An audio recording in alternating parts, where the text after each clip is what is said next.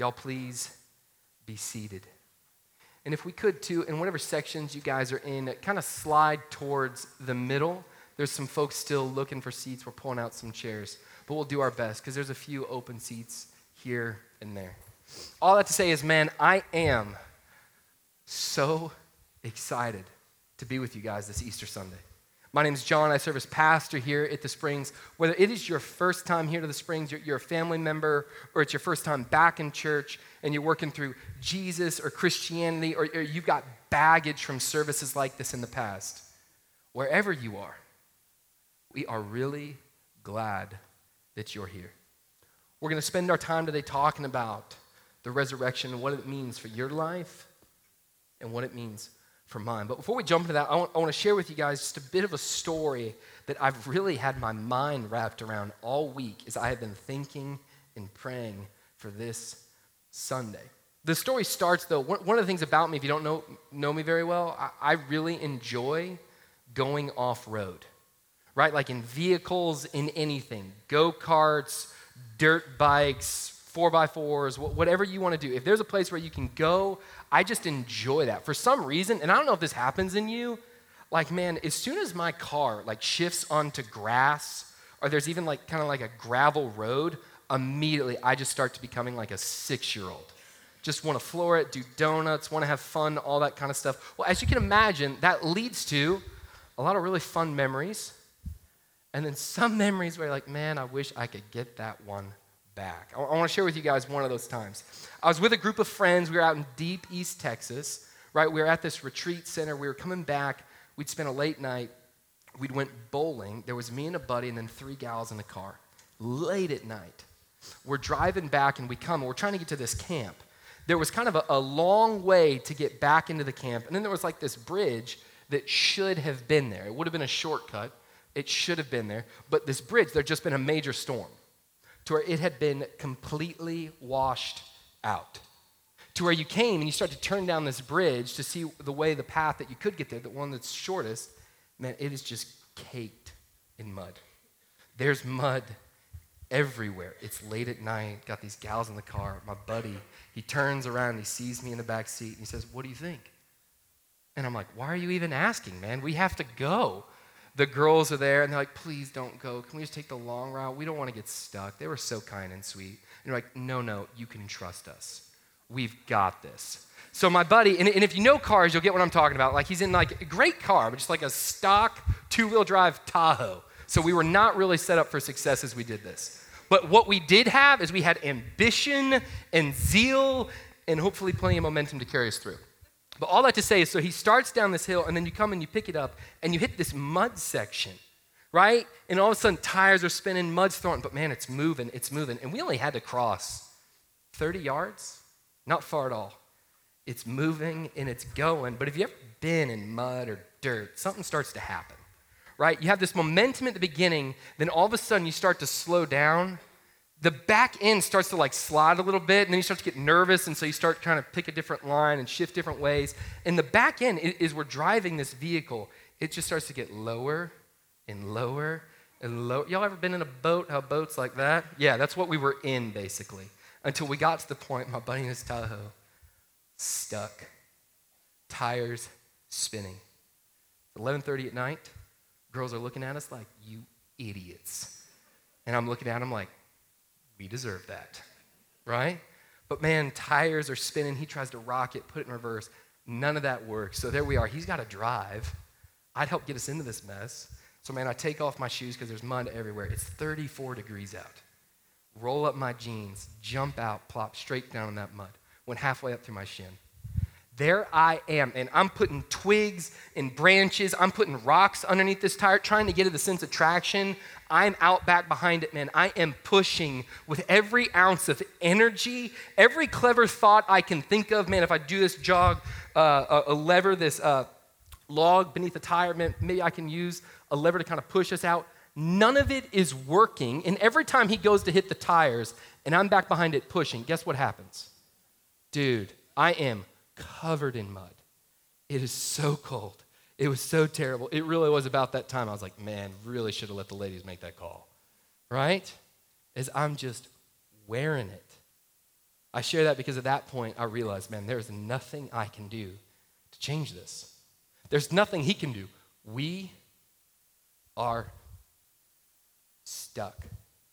I did then what all good people know to do is they call a good old boy, right? Hopefully every single one of you have a good old boy, a friend with a big old truck who was out there with us with this long winch recovery line. I call him, man, he shows up, massive tires, mud's nothing to him. He turns it around. He runs this line to the front of it. I sit in the back like muddy, soaked, sweating. Girls are like, ew, don't touch me, which is very fair at that point, right? And my buddy comes, he lines it up, he tightens the rope. Boom. He pulls us straight out. He didn't have to try. I had given it all this effort. And man, he just drags us right out of the mud. I was once stuck. And immediately I became unstuck. The reason I share that with you this morning is because I think a lot of times as you come into a service like this for Easter, people come and they can tend to feel stuck. They can tend to feel stuck whether you believe in Jesus Christ or you don't. You believe in God. You come here and you celebrate Easter, yet you're stuck in, God feels far from me. You believe in God, and yet there's an area of your life that's consistently marked by sin, and you don't want it, and you don't know what to do. You consistently feel stuck in relationships around you. Your marriage isn't getting better. It may not even be staying the same. It may be getting worse. Or you're a student, you go to school and just feel stuck because you feel misunderstood, left out, and forgotten by everybody. You feel stuck. And we can all tend to do that, whether you believe in God or you don't. There can be this sense of discontentment with where I am. And this realization of who I am today is not who I wish I was. The reason we start with that is because today I want to talk through, how do you and I change? How do you and I change? How do we become unstuck? The reason that I spent time thinking about that this week, and especially with where we are in approaching Easter, is the continued realization in my own life God has done, by his grace and his grace alone, amazing things. I was delivered from the pit, and he has put me in a position as a son. He has brought newness to me where there's been this brokenness, this decay, this sin that is shed. But I know I still have a whole lot more. Yes, I'm forgiven and free, I'm redeemed, but there's still area of my life where I want change. There's still area of my life where I want unstuck. And the truth of Easter is this: because of the resurrection, because of the power of the resurrection, the Spirit that rose Christ from the grave, if you're here and you believe, we should never be stuck. If you're here and you believe with all your might, you're trying, you're pushing, you're doing anything you can to change your financial situation, your parenting scenario, the dating relationship that you wish would work out, the girl that you wish would actually notice you at school, whatever. Finding contentment, peace, love, and joy in your life. There's a divine power not from within you, it's from without.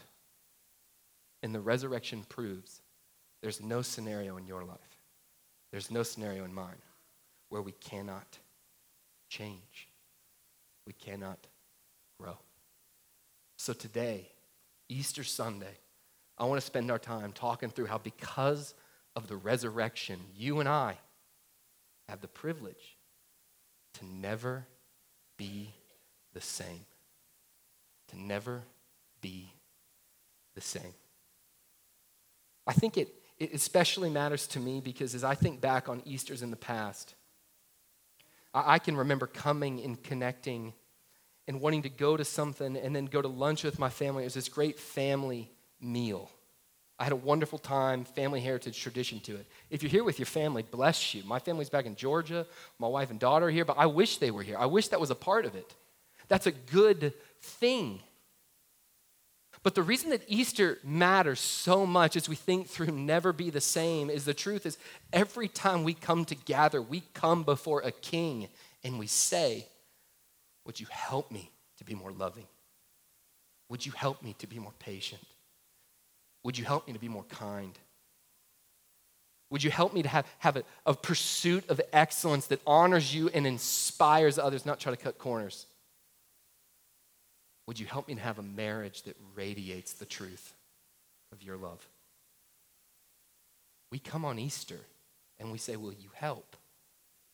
The resurrection proves he will always help. He will always help.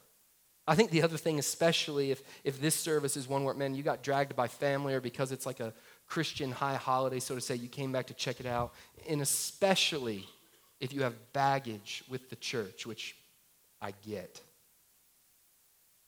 I think why this truth matters so much and how Christ and the resurrection can lead to change.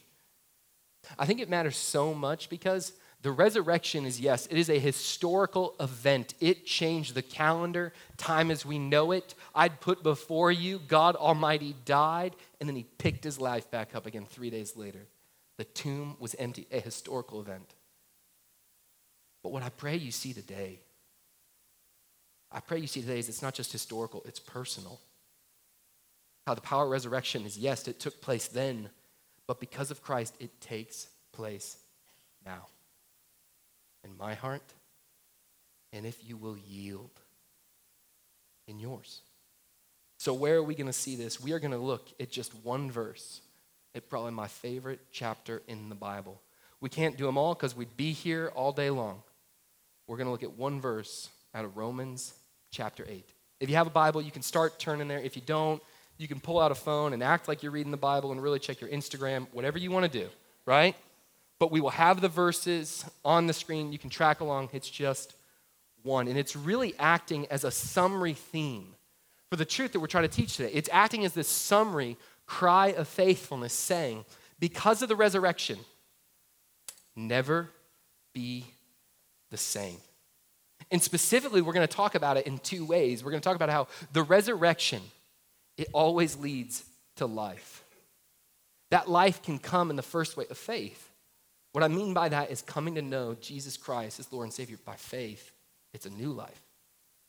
And the second way is a new living. That's where, like Jesus Christ, doesn't want Christian converts who get mixed up in a sense of worldliness to where no one can really tell the difference. Right? Christians, we don't have to have it all together.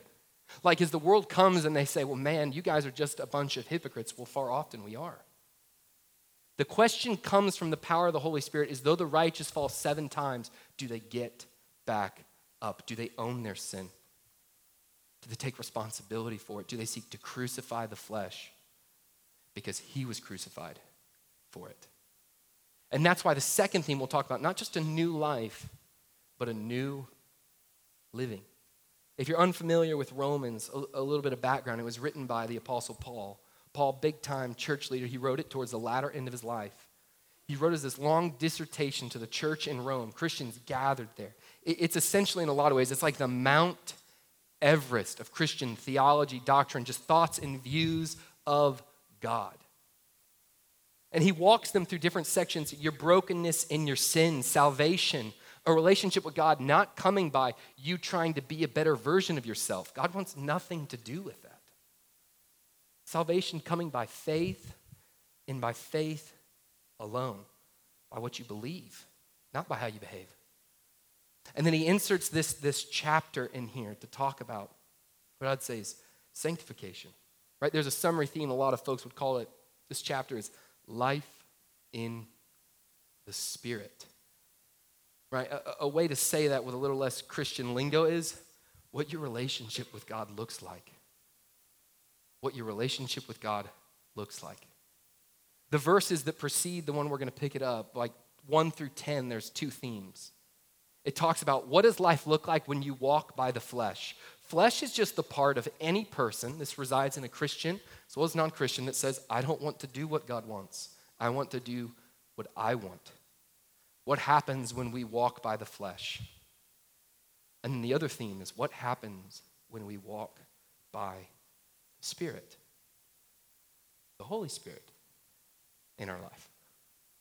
And as you'll see from this summary theme, what happens when we walk by the Spirit is the privilege to never be the same. So if you have a Bible, read with me briefly Romans chapter 8, verse 11. If the Spirit of him being God, if the Spirit of him who raised Jesus from the dead dwells in you, he who raised Christ Jesus from the dead will also give life to your mortal bodies through his Spirit who dwells in you. I'm going to read it one more time.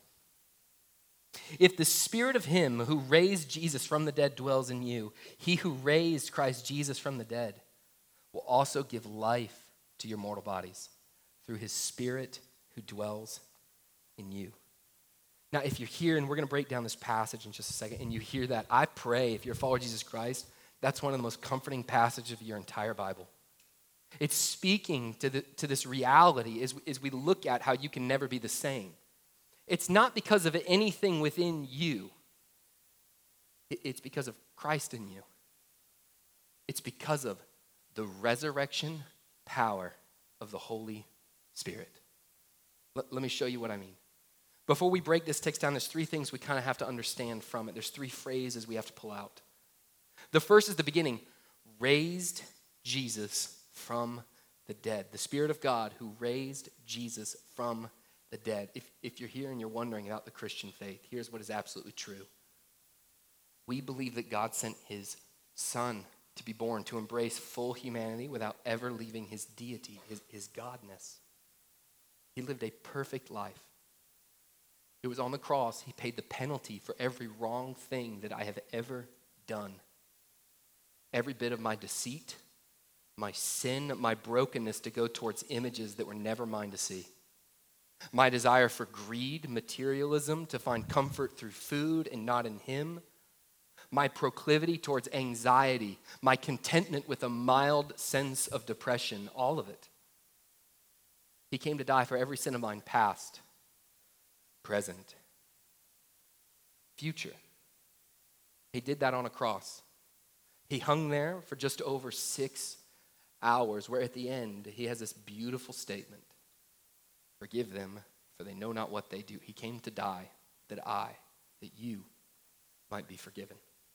And the beautiful truth is he didn't stay dead, which is why Christians are Christians, which is why we say this is true, which is why the world calendar changed, why historians, secular and spiritual, acknowledge the historicity of the event. Came back from the grave. He came back and he demonstrated himself to a people to show, I've come for you. I've come to bring life. Everything I've said, everything you doubted, all of your sin, I've paid for. Believe. Believe. The first thing you have to understand as we approach this text is the truth. We believe he was raised from the dead for the forgiveness of sins. The second thing you have to see is the second theme, and it shows up twice. The Spirit who raised Jesus Christ from the dead, who dwells in you. This is the beautiful link, by the way, that connects this entire theme today. How the same Spirit, the Holy Spirit that God sent, that raised Christ from the dead, he took his life back up. That same Holy Spirit, if you're a follower of Jesus, is in you. It is in me. Not a lesser, not a different, that same Spirit that rose him from the grave, I have. Here's why this matters so much, and we'll see it through the text.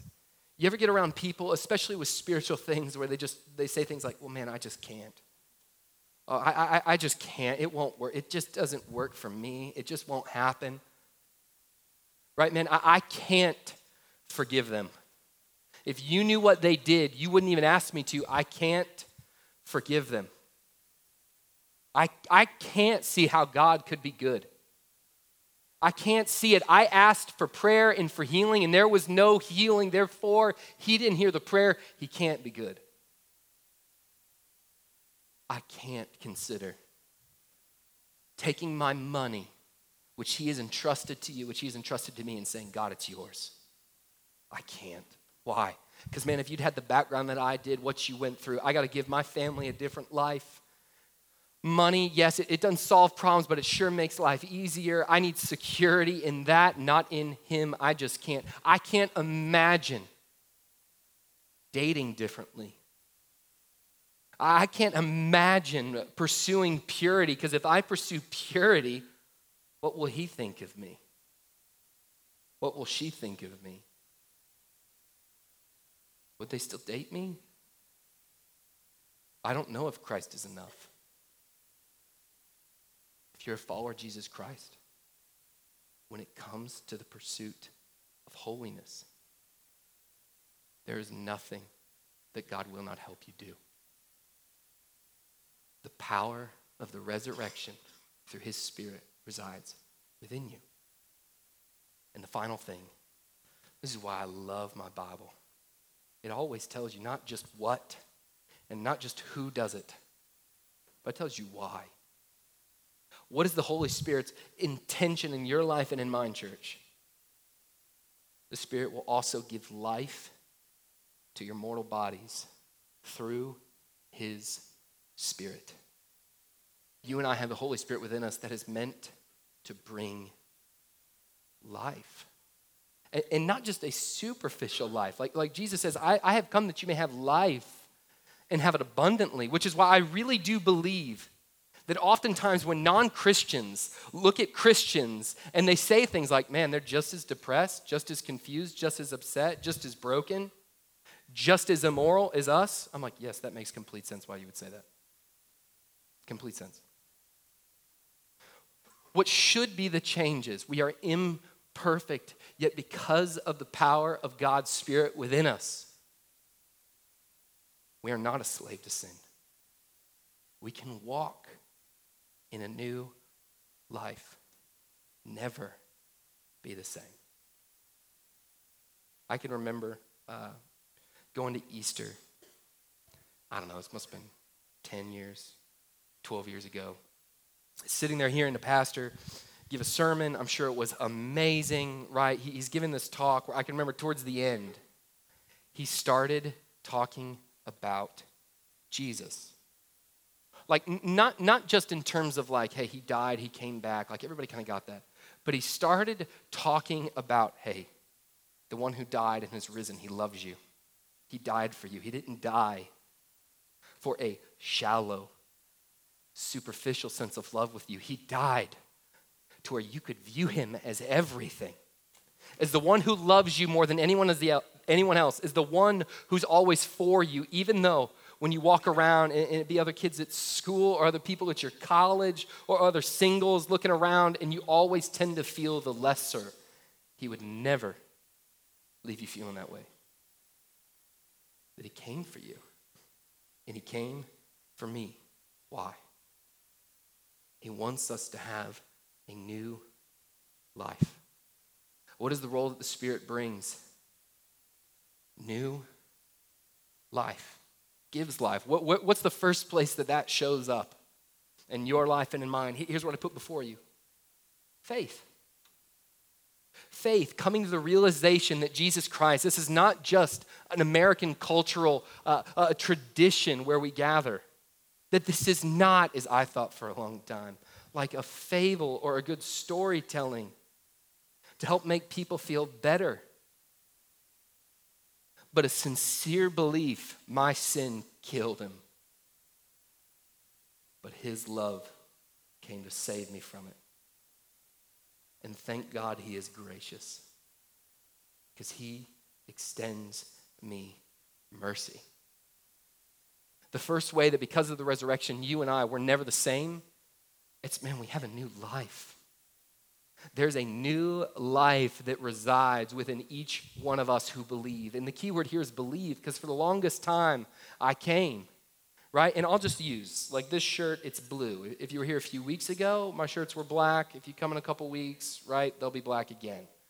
I was told, John, you can't wear black on Easter. It's depressing. Makes a lot of sense. You guys look much nicer than me. Don't worry, my wife reminds me consistently I'm trying to up my game. All that to say is, right, in a simple way, and man, I love pastels. My daughter got a whole new dress. My wife looks beautiful. Like, I love dressing up for Easter, right? Hey, we got it. That was quick, right? Love dressing up for Easter. But man, it's one of those where that was really how I viewed my relationship with God. Like you take the Easter, the pastels, the nice polos, the new shoes, the summer dresses, the fact you can wear white now till Labor Day. I thought, man, if I come and I clean myself up, if I could just stop looking at what I keep looking, if I could just stop trying to find life in the bottom of a bottle, hoping I'll really find emotional validation through a female that will finally make me feel better, even though there's a discontentment to my soul that only Christ could satisfy. Man, if I could stop speaking the way I speak. Man, if I could just go back to church.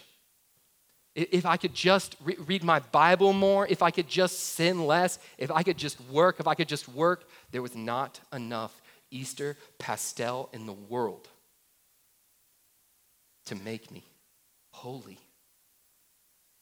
The new life, the reality that because of the resurrection, you and I never be the same. It does not start from you trying to be a better version of yourself. If you don't believe in him, it starts with a conviction by his Spirit, realizing you can't be a better version. You're a broken version, which is why he came to die. Which is why he had to forgive me. Which is why he rose from the grave, proving this is true. There's new life. I got to see this new life show up in an amazing way, and I am intentionally bragging on a member of my family that I love dearly. My sweet sister-in-law, she came to know Christ from a younger age, but what happens with new disciples when they are not discipled? They don't live as disciples, right? To where her life continued in a path of trying to find life in all the wrong places, same types of paths that I knew.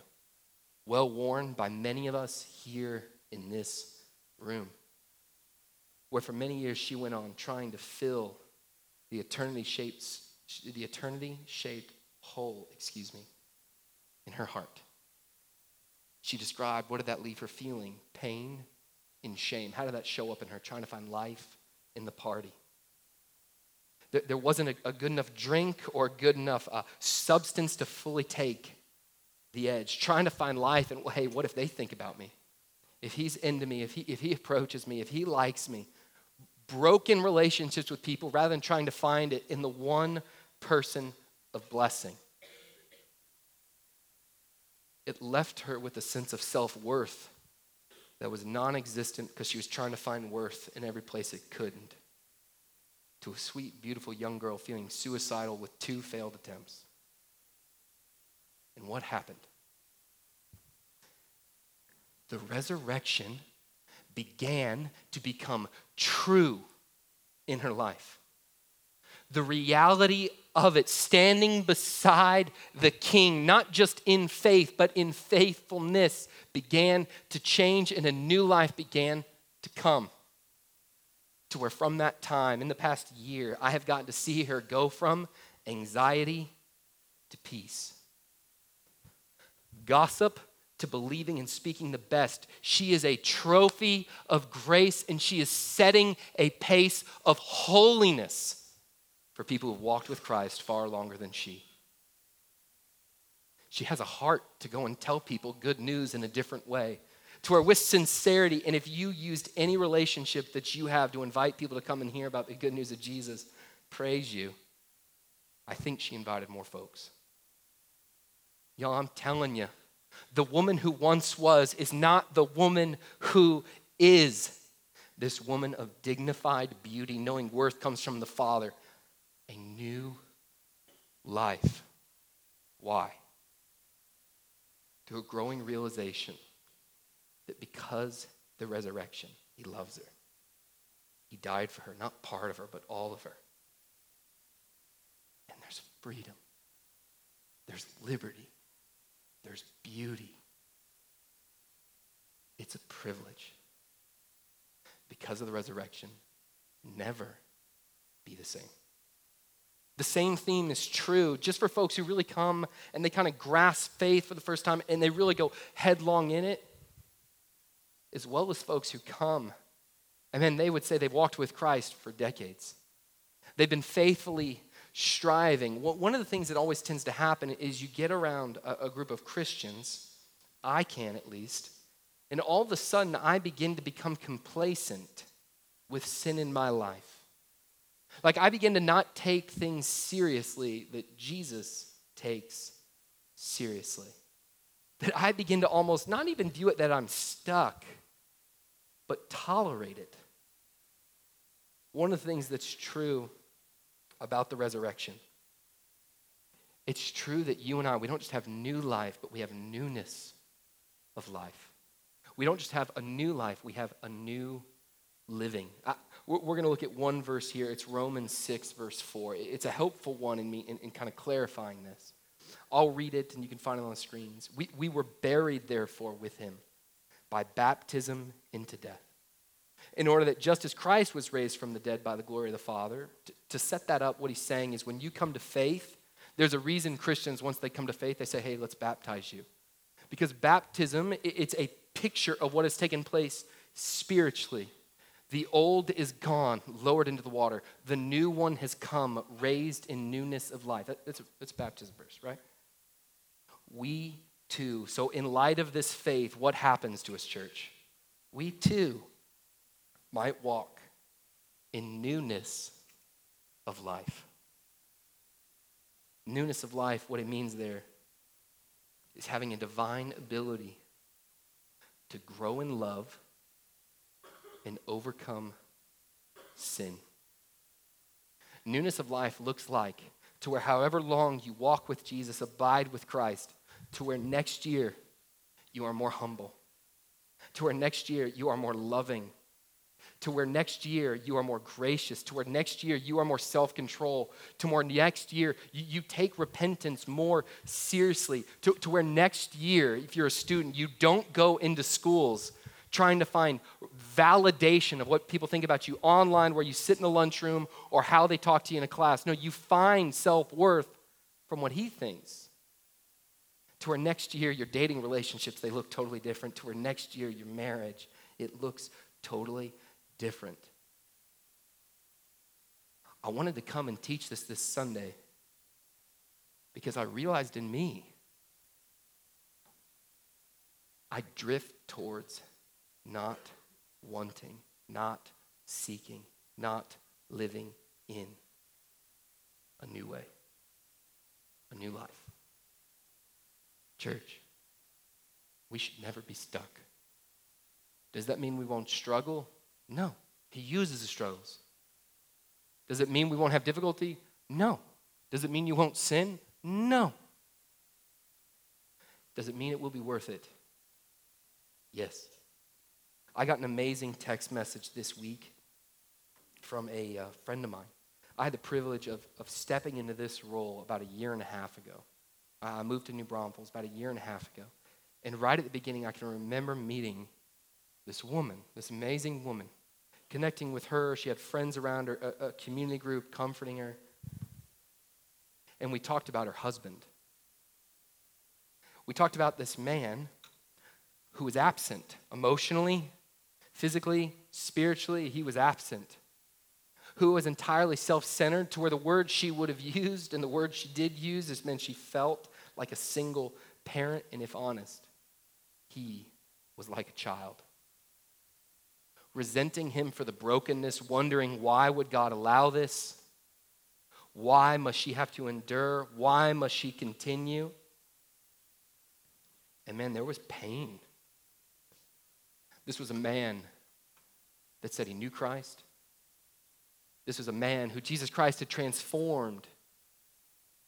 And then because of a lack of continuing to walk with the Spirit so as not to gratify the desires of the flesh, he'd gone back. to where his life was marked by addictions in all the wrong ways, finding comfort in all the wrong places. But newness of life began to come to him a few months ago. A remembrance of the power of the resurrection began to track him down. To where I can remember there was finally a point of such dysfunction in his life and his marriage with his kids, to where we came and we had a meeting, and this man, he sat there, and it's in one of those moments where in holy honesty there was, you are the epicenter of the dysfunction in your family. You have damaged, dishonored the name of Jesus Christ. You are not living in response to the resurrection.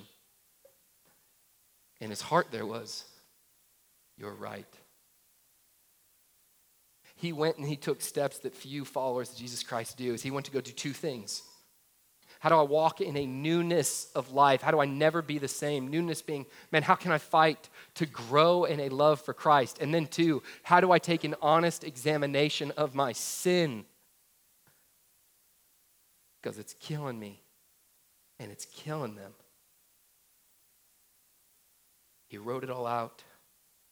He confessed to friends who loved him, prayed for healing, helping him walk in repentance, never looking at him in condemnation or judgment, but seeing him as a trophy of grace in the power of repentance where all the angels rejoice. And his wife last week shared with him, here's every way you've hurt me. No better thing to do on Holy Week.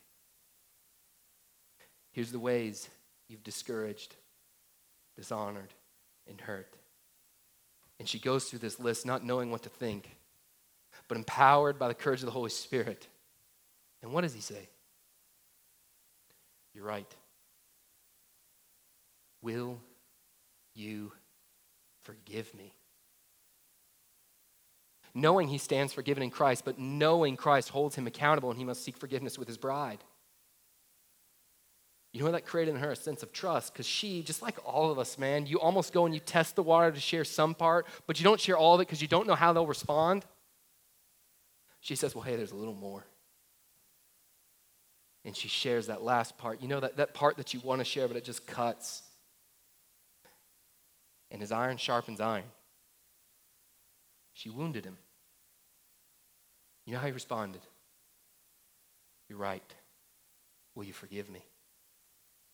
This man who once expected trust to be given, who demanded respect, is now, because of the resurrection, knowing the reality of newness of life, how Christ came so that men like me, men like him, men and women like you, yes, might never be the same once we come to faith, but that we might walk in a faithfulness to where others look on that and they say, that's not normal. And you'd say, it is, man. It is what his spirit resides in you, and his spirit leads to life. It's how a group of Christians, a church, becomes an actual place that's a city on a hill, a light in the midst of a dark and perverse generation. Not a place that people just drive past and just think hypocrites, judgmental, condemning, but a place marked by repentance that loves all yet never neglects truth. Because of the resurrection, never be the same. My friend, he, like me, he has a long way to go in restoring trust continually with his wife. A long way to go in restoring trust continually with his kids. But because of the resurrection, because of the Holy Spirit, it's no longer, I can't. It's no longer, it's too hard. It's no longer, well, they should. It's no longer, well, did you think about this? It is, yes, God, take more of me. He came to set me free. He came to set you free. Because of the resurrection, we live, we walk in freedom. I just want to remind us all. Why do we come and we gather on Easter? We gather specifically, even though we do it every day, specifically to remember the resurrection. Resurrection in the life of our Savior, Jesus Christ. Resurrection in our lives. And for those of us who come here and we say we believe, here's what's true. You have the supernatural power because of the Holy Spirit to bring about holy transformation, redemptive change, who you are. God always wants to keep growing, to be more like him. And the amazing thing, he loves to help. He wants to come and he wants to help me to grow to be more like him. He wants to come and he wants to help me to walk in a newness. He wants to come and he wants to help me to never be the same. Turn to me and be gracious to me, O Lord, as is your way with those who love your name. Church, let me end with this. When you think about your life, when you think about what you believe, are you the same? Like, are you the same as last Easter, 3 Easters before, times before? See, oftentimes when folks come in here, there tends to be kind of 3 categories of folks, and I in my life, man, in different seasons, I've fallen into each one. First one is there's folks who come here, man, and with a grip on the reality of the Holy Spirit's role in their life, they're saying, yes, I am seeking to change. I'm imperfect, but he's invincible and he's on my side. And because of that, there's newness. I am more joyful. I am more forgiving. I am more gracious. I am less controlling. I am less threatening. I'm not as greedy. I am more generous. I don't view children as a hassle. I view them as disciples to be made and sent out. Growing in a realization of knowing, no, never be the same. And then there's a second category, right? And I don't know if this is you, but you come and you know the truth of Easter. You believe in the reality of the resurrection. You believe Jesus Christ paid the penalty for your sins. That when we come, there's something that just beats true in your heart that says that is right. That is good. It's of eternity. Yet in your life, man, there's this distance. There's this discontentment. There's a toleration of a marriage that shouldn't be. There's a false faith for students where they come and they say they believe this just because their parents expect them to believe it. Not because they themselves believe God himself died and rose from the grave. There's a view of the way we steward purity that says, well, hey, I just can't change. I just don't know how, or I can't tell them, or I can't extend forgiveness, or they wouldn't understand.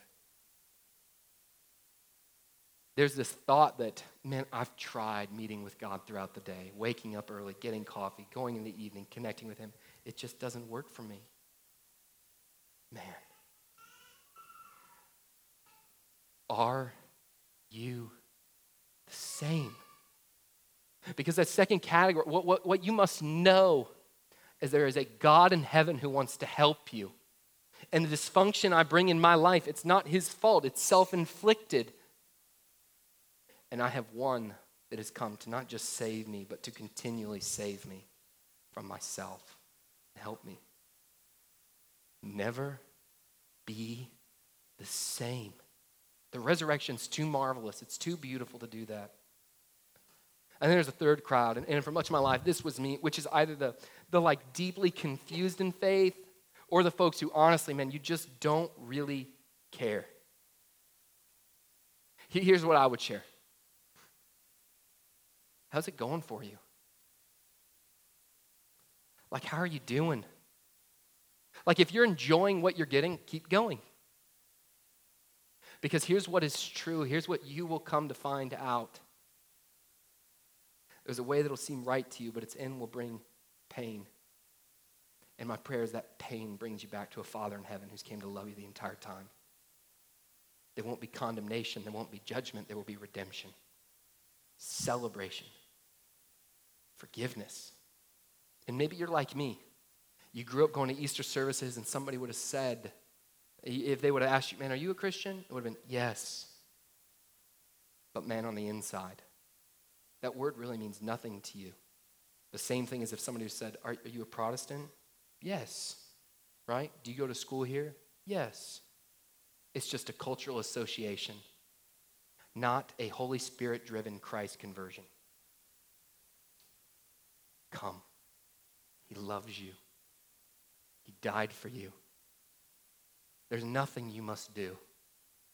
By faith, be forgiven. Jesus has always done this. He's transformed men and women throughout eternity, and he's still doing it today. So church, pray with me that we would never be the same. Father, I thank you for this truth in my life. God, I'm asking that you would continue to start with me, that you would help me to look more like you and less like me, to be more gracious, to be more loving, to be more joy-filled, to be more patient. Father, I'm asking that you would come and you would change people's eternities in a way that only you can. You do what you started on that hillside outside Calvary, which is redeem eternity. I thank you for this truth. I thank you for your love. I thank you for what that love means in my life, in the lives of those around us. So God, as we come and we gather on Easter, would you remind us that we are not meant to be stuck? Would you remind us that we are not meant to be complacent, that we have been called ones called out, ones dearly loved, not just loved, ones fully forgiven, ones cherished, redeemed, made new. The old is gone, the new is come. One whom you say, son, whom you say, daughter. Lord, we need your help in remembering that. We need your help walking, living in a spirit which resides, that gives life. We thank you for the power of your resurrection, and we celebrate it through song now.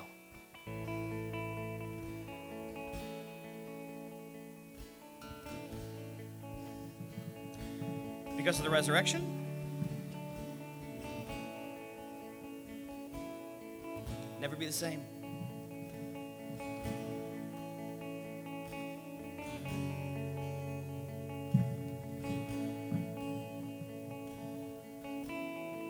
Because of the resurrection, never to be the same.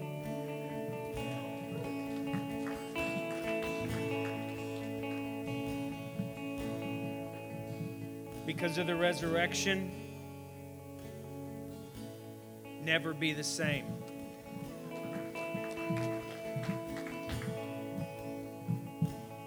Because of the resurrection, never to be the same.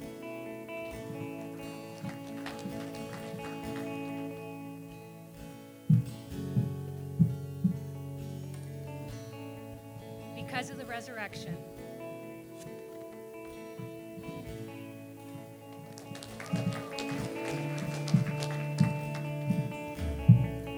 Because of the resurrection, never be the same.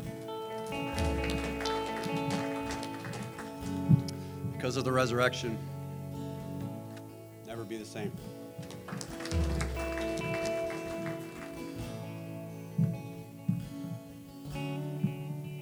Because of the resurrection, never be the same.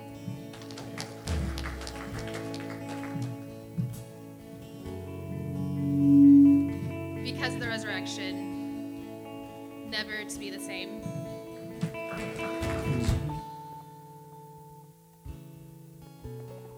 Is risen. He is risen indeed.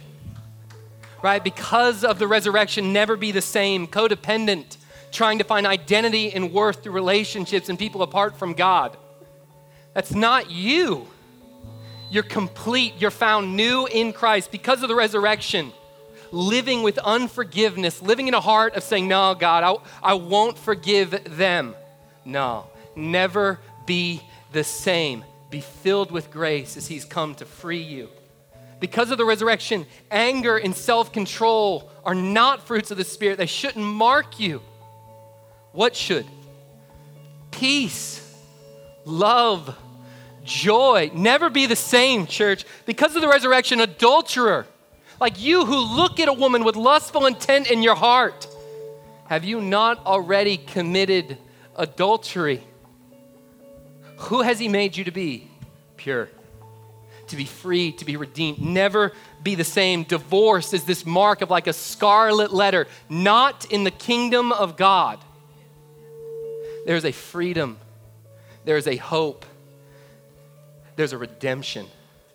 Never be the same. Anxious and insecure, never be the same. Liar and deceiver, never be the same. Victim. He was no victim to the cross. He came, he laid his life down, and then he, in power, he took it back up. The same power that came and rose him from the grave, it lives in me. It's made a home. If you're here and you're a believer, it lives in you. So church, are we the same? Because of the resurrection. May we never be. May we trip our way towards eternity's gates.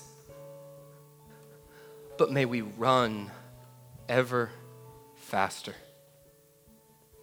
Never be the same.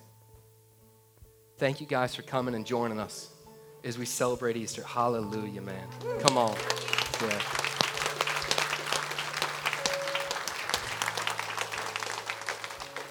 If you don't know what that looks like in your life, if you don't have a relationship with Christ, please, here's what I'm asking. Don't leave here. Come and talk to my friends, the divorced, the adulterers, the controlling, the anxious, the ones who've been freed. We'd love to talk with you about it. If you're here and you just feel stuck, like there's a component of your relationship with God where you just can't get past it, don't leave. Come, talk with me, talk with my friends. But for those of you that go in celebration of the resurrection. Go knowing, never be the same. Don't settle for anything less because of the Holy Spirit within you, knowing he loves you as you are and he helps you and he wants to help you be everything he intended. Y'all go. Have a great week of worship. We'll see you next week.